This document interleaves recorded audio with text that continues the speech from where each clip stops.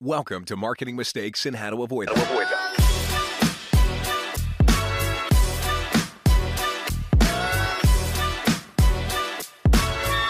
Here's your host, Stacey Jones.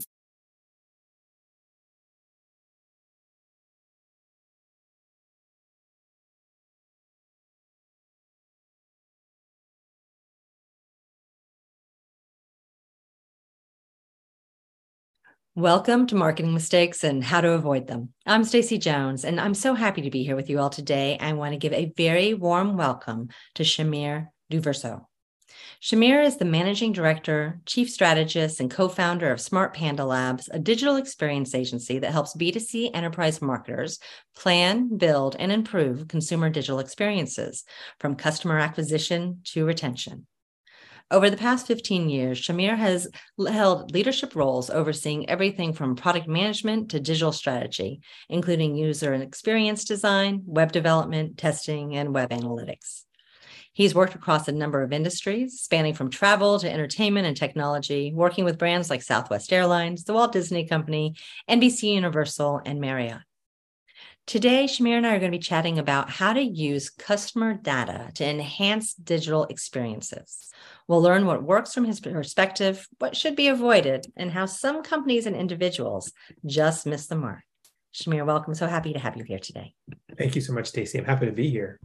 Well, what I'd love to do is start off chatting about how you got here. I mean, you have worked at tremendous companies over your lifetime and your career. And what has led you to here today doing this? I think it's really the time that I worked at those companies. It was really a time when the internet was really starting to take off and really become just not just kind of a side component, but a critical component of what you need to do to be in business today.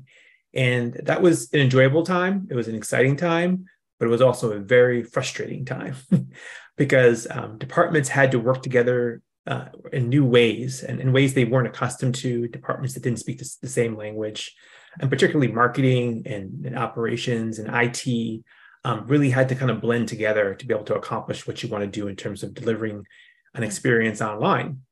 Well, seeing the bureaucracy, seeing the frustration, seeing these huge gaps in knowledge and expertise and resources, really began to feel like, this is something that a lot of companies have and are going to have for a long period of time, trying to identify and fill those gaps. So after working through that in my own corporate life, I said, well, maybe I can help others begin to work through that. So kind of gathered together some key people I'd worked with over the years, and we started Smart Panda Labs. And when you're first working with someone, what is it that you do? Is it a deep dive into their website and trying to understand how it flows? Or are you looking more so at the overall business and then connecting the dots? It can be a little of both. Some clients come to us and they already kind of know what they feel like they're looking for, or at least on a high level. Mm-hmm. Others come to us a little bit more, as you kind of mentioned, maybe more kind of open and are looking for things. But definitely it's a process of really kind of saying, what is it that you're trying to accomplish overall in the business, even above and beyond what you're doing digitally? Just as a business, as an organization, what are you trying to accomplish? What are your big term goals? Mm-hmm. And then we begin to look at those marketing tactics. What are you doing today? How do those tactics tie back to those goals? And then what needs to be enhanced and what's keeping you from enhancing it to be able to reach that? Because consumers today, they have an expectation of what a digital experience really is. And that expectation isn't colored by the fact that maybe you're in an industry that's a little bit further behind than others are. It's colored by the leaders. It's colored by the Amazons of the world and the kind of experience you have there. And they expect that whether I go to an Amazon or another retailer, whether I go to a hospital website, whether I go to a travel website, I expect that same standard of experience. So really helping people say, what is preventing you from getting to that standard? And how do we build the right foundation and framework to help you to achieve that and get there? Yep. And you're really helping make sure that people don't bounce 3 seconds after they've actually landed on your page. That's a general idea for sure.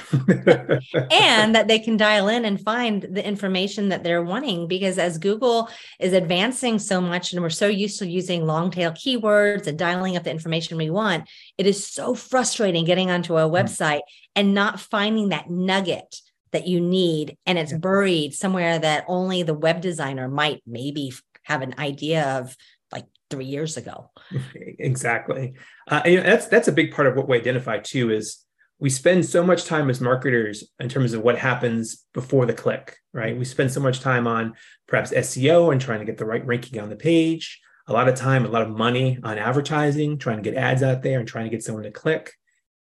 People only spend a few seconds on a search engine results page, only a few seconds interacting with an ad. The majority of their time happens post-click. But that's not where we spend our time and energy and resources as marketers. We spend all that time in the advertising. We spend all that time trying to get ranked. So we really try to help people kind of change that mentality a bit and say, hey, let's spend our money and energy and resources where people are spending their time on that user experience, so that, exactly to your point, people can find what they're looking for, the information they need to convince them to say, yes, I want to move forward. I want to become a lead. I want to make this purchase, or whatever that call to action happens to be. And you spend so much time and money paying to get someone top of funnel to your webpage that it's kind of heartbreaking if you're having them bounce off of it when it's just beginning. The sale has just begun once they've landed. Exactly. That's exactly the case. And, there's so much opportunity, right, to really make that experience better.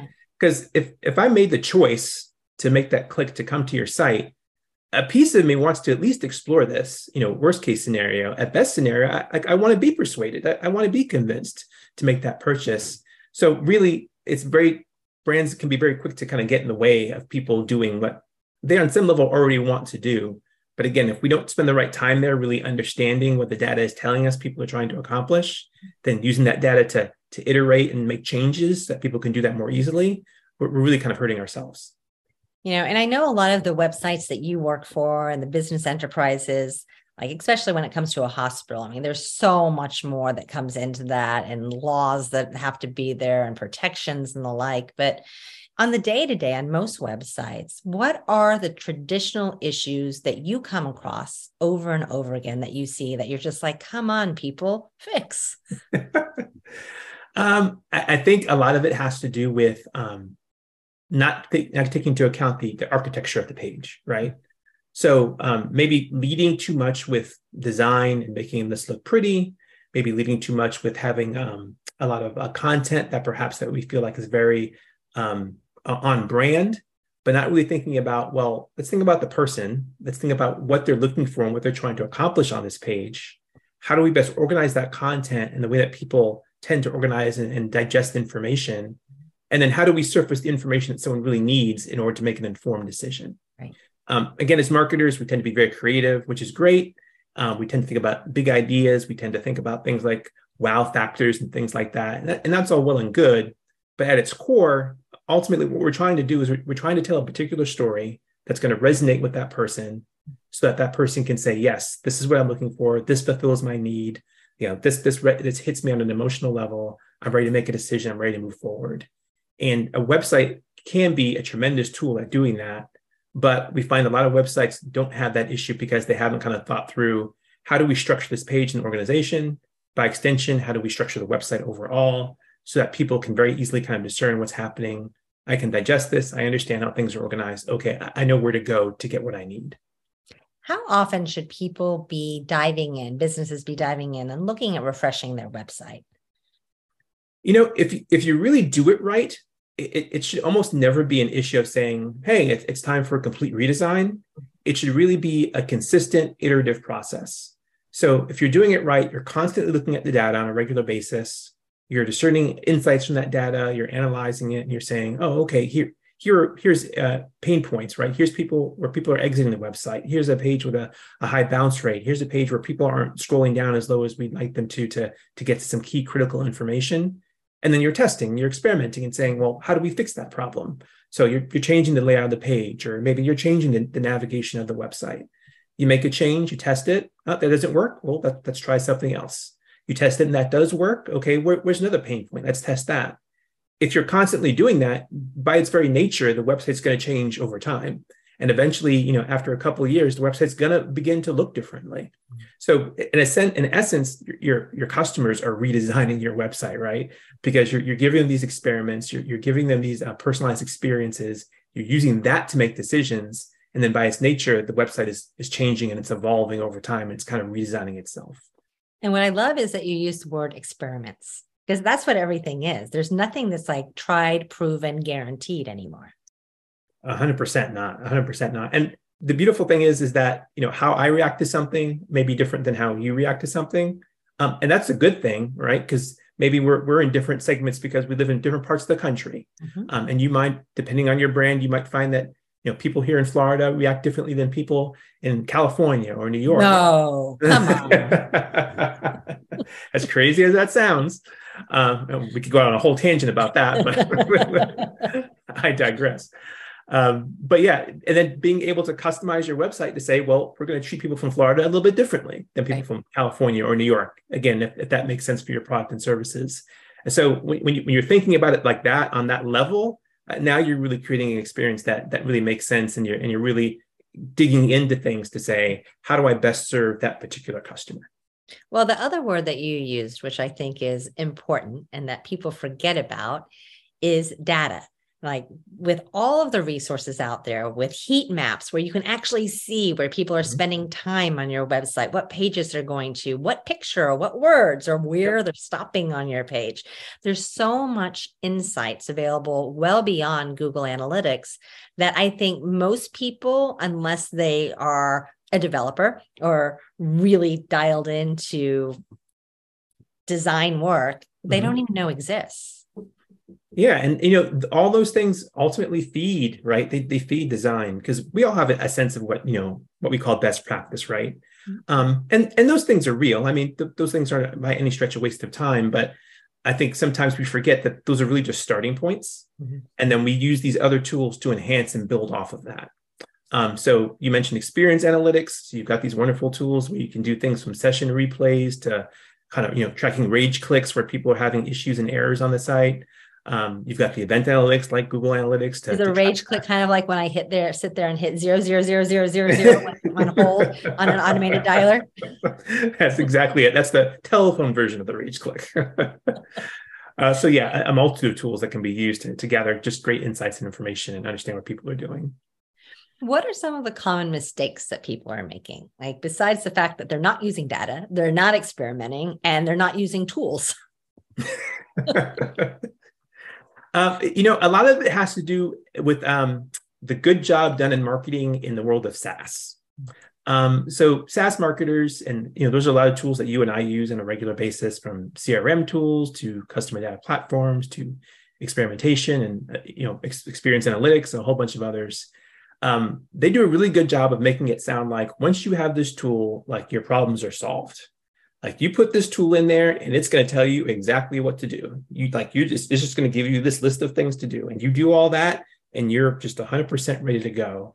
And, marketers are customers too. And sometimes we buy into that. Then we get the tool and we spend a lot of money. And then it's just like, is anyone using this thing? Does anyone know what's going on? As opposed to saying, what are we trying to accomplish? Let's lay out that strategy first. And then saying, okay, what tools do we need to accomplish that job? Right.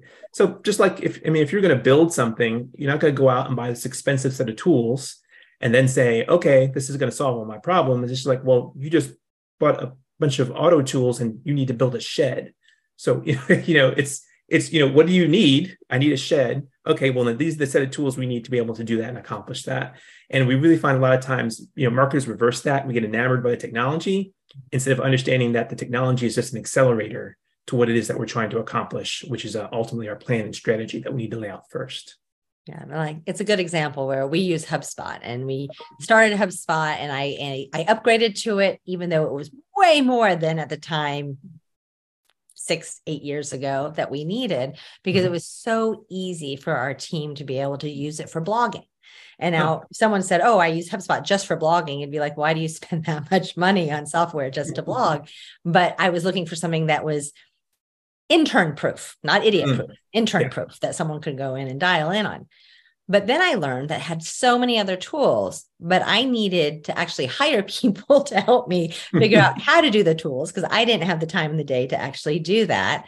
Right. And so then you get clunky, big technology that can save the day and do fantastic things for you, but you don't know how to actually use it. Yeah, and we see that, and from small companies to large enterprises, all the time that they run into that. They just spend a lot more money on those tools than you and I can probably be able to spend, but they run into the exact same problems.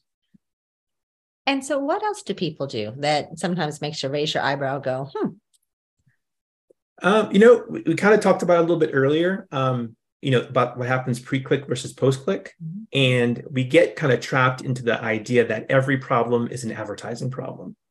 If we have an issue and we're not driving the kind of revenue that we want, well, the solution is, it's an advertising thing. Like, we need to spend more money, or we need to spend more money in the right place. And that can be the problem. But a lot of times that's not the problem. It's that you're driving good traffic, a lot of times even quality traffic. It's just, and you gave the example beautifully before, it's just like, I don't know where to go once I get here. I don't know where to find what it is that I'm looking for after that click. So it's, again, that challenge of saying, I need to think through the entire experience. I need to think through certainly the ad and the message and the creative, but then what happens after the person clicks? How am I playing off that message? How am I playing off that creative? How am I delivering with the kind of information the person needs at the right time? And how am I leading them all the way through the funnel to actually convert, so that, to your point, they can reduce their customer acquisition costs and really maximize their ad dollar. So instead of spending all that money up front and thinking, let's throw more money at the problem, perhaps the issue is, let's make it easier for people to find what they're looking for. And really, that's lower hanging fruit, because you've already got those people to the site. They want to do something. Let's make it easier for them to do something. And now all of a sudden, you're getting more out of the money that you're already spending on the upfront advertising. I mean, it's pretty clear and easy. If you're getting a lot of people to your site, but you're not getting sales to actually translate into anything, there's a broken process somewhere, because people are not coming just to learn. People want an end-all solution, and that's why they're there. Exactly. But the easier thing to do is just to spend against the problem.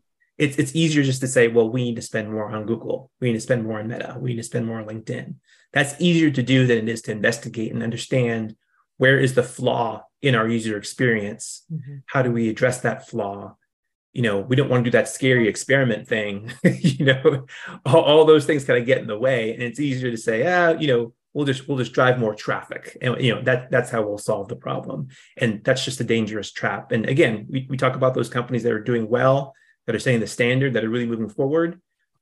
They're all experimenting. That's how they're moving things forward. They're iterating on what they're doing. They're not just kind of settling for the status quo and just kind of covering it over, as it were, with advertising dollars. What are you seeing with pricing transparency? Because I think this is a big one out there. I mean, we're used to being able to go in, jump in, and find out exactly what something costs and then price shop it to our heart's content. Are you finding that more companies are, opening up the metrics a little bit and letting people have insight, or is it still more of a hiddenness that it's not something that's quite as in front and open? Yeah, it's funny you say that, because you kind of see both extremes. And I think part of it anyway, depends on the brand and how they want to position themselves. So you see a lot of that transparency, which is always nice to see. But then you have also, on the other extreme, you have that, the more dynamic pricing models that are really coming into play more and more. And we see it when we order an Uber or anything like that, right? Depending on the time of day and what part of the city that we're in, we see that dynamic pricing really come into play. Which can be, for the consumer, it could be a huge challenge. It could be something that customers can or the companies can really take advantage of. It kind of just depends how the brands position it and how they use it. You can understand you're in business to make money, so you're trying to maximize the dollars that you're trying to make in a particular situation. But there's a fine line between maximizing that and alienating the consumer, because you feel like you're just trying to kill me with fees, and you're trying to squeeze every last dollar from my soul, as opposed to saying, hey, just be fair with me and transparent about what this is going to cost and what this is going to do. So we've seen it on both cases, depending on the product and service that's being offered. And I think it's really about how it's positioned, right? How you're positioning it, how you're kind of communicating what you're doing from a pricing standpoint, so that people can understand, like, hey, it's busier, so we're going to charge more. It's a premium. In principle, people understand that. They may not like it. Supply and demand.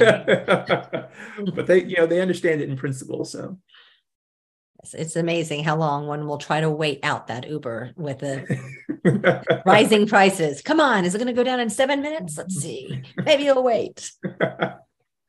Now, I think that with pricing, it's really difficult sometimes because you lose some storytelling. Like it's a very easy thing for someone, with SaaS pricing, you see it. We're used to software. We can see what you're purchasing, and then that is it, and it's listed on the website. But when it starts getting into some more specialties and tweaks and things along those lines, unless you've done a really good job being very clear about how everything works, you can lose people. And that's the scary thing about transparency. Oh yeah, 100%. And, people, sometimes you want to give people a lot of credit to kind of figure things out on their own. But, when you're in shopping mode, you want the least amount of friction as possible. Yeah. And the more work you have to do, especially if you're in a rush, you're trying to maybe buy something between meetings at work, or you're trying to get something on your phone while you're in the waiting room or something like that. You don't have time for that friction. Like, it's just like, what, I'll just do it later. And unfortunately, a lot of times do it later is do it never. It just never comes back up. So it's so important to capture that consumer in the moment. And the only way to do that is to make it very simple and very straightforward so that you don't get that friction and that confusion that can be caused by, just like you mentioned, just having just too many components, too many pieces and parts. I have to do too much math on the fly to try to figure out exactly what this is going to cost me in order to make that purchase I want to make. What are other things that people do that sometimes you wonder why your clients have gone down this path? I think sometimes we run into clients and I wonder what they're thinking in terms of what they need from a resource standpoint. So whether it's a third-party agency like ourselves, or whether there's hiring internally, I wonder what they're thinking in terms of the skill sets they need. I don't think they sometimes don't quite understand the importance and value of having specialists. Generalists are certainly extraordinarily valuable too, but you also need to have those specialists. And sometimes it becomes, and this is probably an extreme example, but it's like, hey, we have this person who can code, they're a developer. Oh, and they know that analytics stuff too, so we have them do our analytics. And it's just like, well, I mean, I'm sure they know some of that, but you kind of treat them like a jack of all trades, and you probably really want someone who's an analyst to do your analytics, and you want someone who's a developer to do your coding, right? And just not understanding the value of that, sometimes they end up hurting themselves by not having the right specialists in place, or the right specialty resources in place to really say, okay, this is what we're going to do from a paid media management standpoint. This is what we're going to do in terms of data analysis. This is what we're going to do in terms of design. This is what we're going to do in terms of coding. And just understanding the value of having a specialist. Just like when you go to see the doctor, if you have a particular problem, doctors are generalists and they're trained in a lot of things. But if I have a problem with my heart, I'd like someone who spent a few years studying the heart specifically. If I have a problem with my brain, I'd like to speak to someone who spent a few years studying the brain specifically, because they're going to be more likely to be able to more quickly identify my problem. They're going to give me more options in terms of how to deal with my problem. So in the same way, you're going to get more options. You're going to get along the road farther if you get people who are specialists in certain areas, as opposed to kind of minimizing the importance of certain areas of digital marketing by kind of just saying, well, this person can do that too. Well, if anyone out there who's listening has ever hired someone who was supposed to do your back end and your front end of either a database or a website, the sheer utter hell you have thrown yourself into, because those are very different mindsets and skill sets. 100%. And I have experienced that pain in my corporate life and learned that lesson the hard way. I have done it many times myself, and I've seen a lot of clients do it also. Do you think that someone who knows how to do web development can just do web development? Right. Doesn't mean they know how to write, and it does not mean that they know how to do graphics. Exactly. It's like, well, oh, you're a doctor. I have a pain in my arm. Like, yeah, I'm not that kind of doctor. I don't specialize in that. And sometimes when we don't know something or we don't understand, it's easy just to kind of clump it all together and just kind of say, well, you know how that internet thing works. Okay, well, help me with this. And it's like, well, that internet thing is pretty varied and diverse. Like, that's not my area of specialty. So helping people to better understand that, which I think people are starting to come along in that realm, but there's still a good road to go there. So. Now, one of the things you were talking about was experimenting and making sure that you're going back and you're revisiting your website and you're tweaking it and you're adding to it.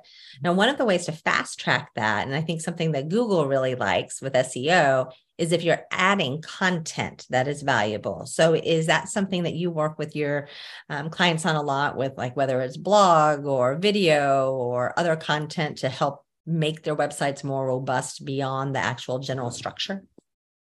Yeah, for sure. I mean, leveraging content, whether it's showing subject matter expertise or giving tips for customers that fit your particular profile, all those things are super valuable. They certainly help rank on Google and drive that quality traffic. And then to your point, when it comes to experimentation, it's saying, okay, well, how do we deliver and structure this content in a way that's going to say, okay, now that I understand this, now that my question's been answered, what's kind of the next logical step in this process? It could be a micro conversion. It could be, well, how about you sign up for an email and hear a little bit more from us about this, right? And then in the email, then the content now plays a different role, because now it's like, well, how do we build value in the brand and value in our products and services to kind of move them to say, oh, okay, well, maybe I actually want to purchase this, or I want to sign up for this. Mm-hmm. So content plays such a critical role. It's a matter of trying to position the right content in the right time in the right way, which again, all comes down to experimentation. And even when you experiment and you kind of get that 80-20 rule and you're like, okay, I've got it working for like 80% of the people, which is great. Then you kind of take the data and you break that 80% of the people down into those different target segments. And then you understand, well, it works really well for this segment, but not at all well for this segment. Okay, great. Well, let's target this segment of people with this process that we already have defined and this content and how we're showing it. Now, what does this segment need and how do we target them? Which then brings a whole other set of robust experimentation. So experimentation becomes this big cycle, this deep cycle. The problem is that people are scared of getting started, and that really what holds people back. So really, you have a different title, and your name and title should be data scientist. I am far from that. That's a specialty I don't have. I'm not that kind of doctor.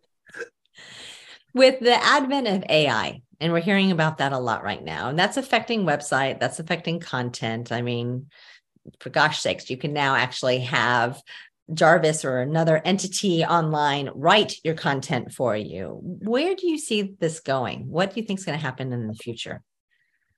I think it's going to speed up the process, so to speak. And when I say that, what I mean is we talked a lot about experimentation and iteration already.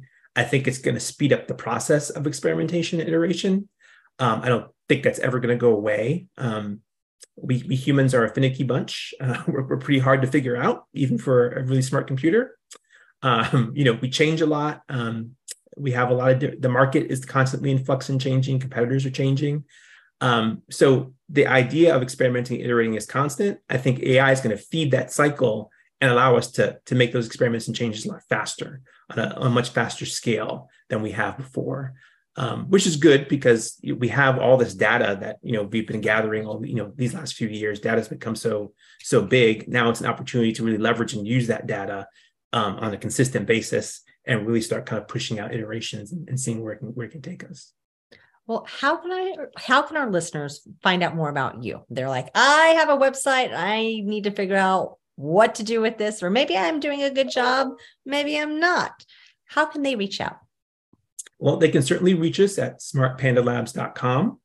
Or if they just want to kind of check out how I think about things and see if it resonates and makes sense to them, they can certainly follow me on LinkedIn. I try to share my thoughts there consistently. And that way it's a good way to judge and kind of say, this guy makes sense, or, he's completely out of his mind. I want nothing to do with them. So either way, they get to decide. Are there any last words or parting advice? If you had to say this year, this is what you need to do, what would you tell our listeners? Be determined, if you haven't already, to run your first A/B test. Just run a test. Get a taste for what it is to experiment, and have your customers tell you what's a better way to do this, rather than depending on your experience or your gut to make that decision.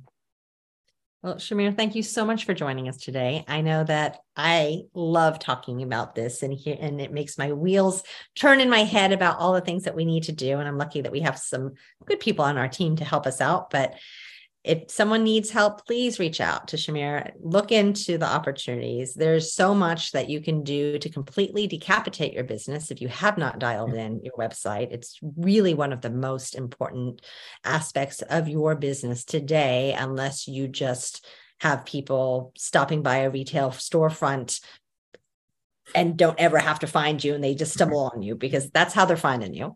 So thank you. Really do appreciate it. Thank you so much, Stacey. I really enjoyed being on. I'm so happy you had me. Of course. And then to our listeners, thank you all for tuning in to another episode of Marketing Mistakes and How to Avoid Them. I look forward to chatting with you this next week. And until then, if you have any questions about how to leverage your own content in other people's worlds, such as with influencers or product placement and movies and TV shows and getting your brand front and center, please reach out to my agency, Hollywood Branded, and we look forward to chatting with you. Have a great one.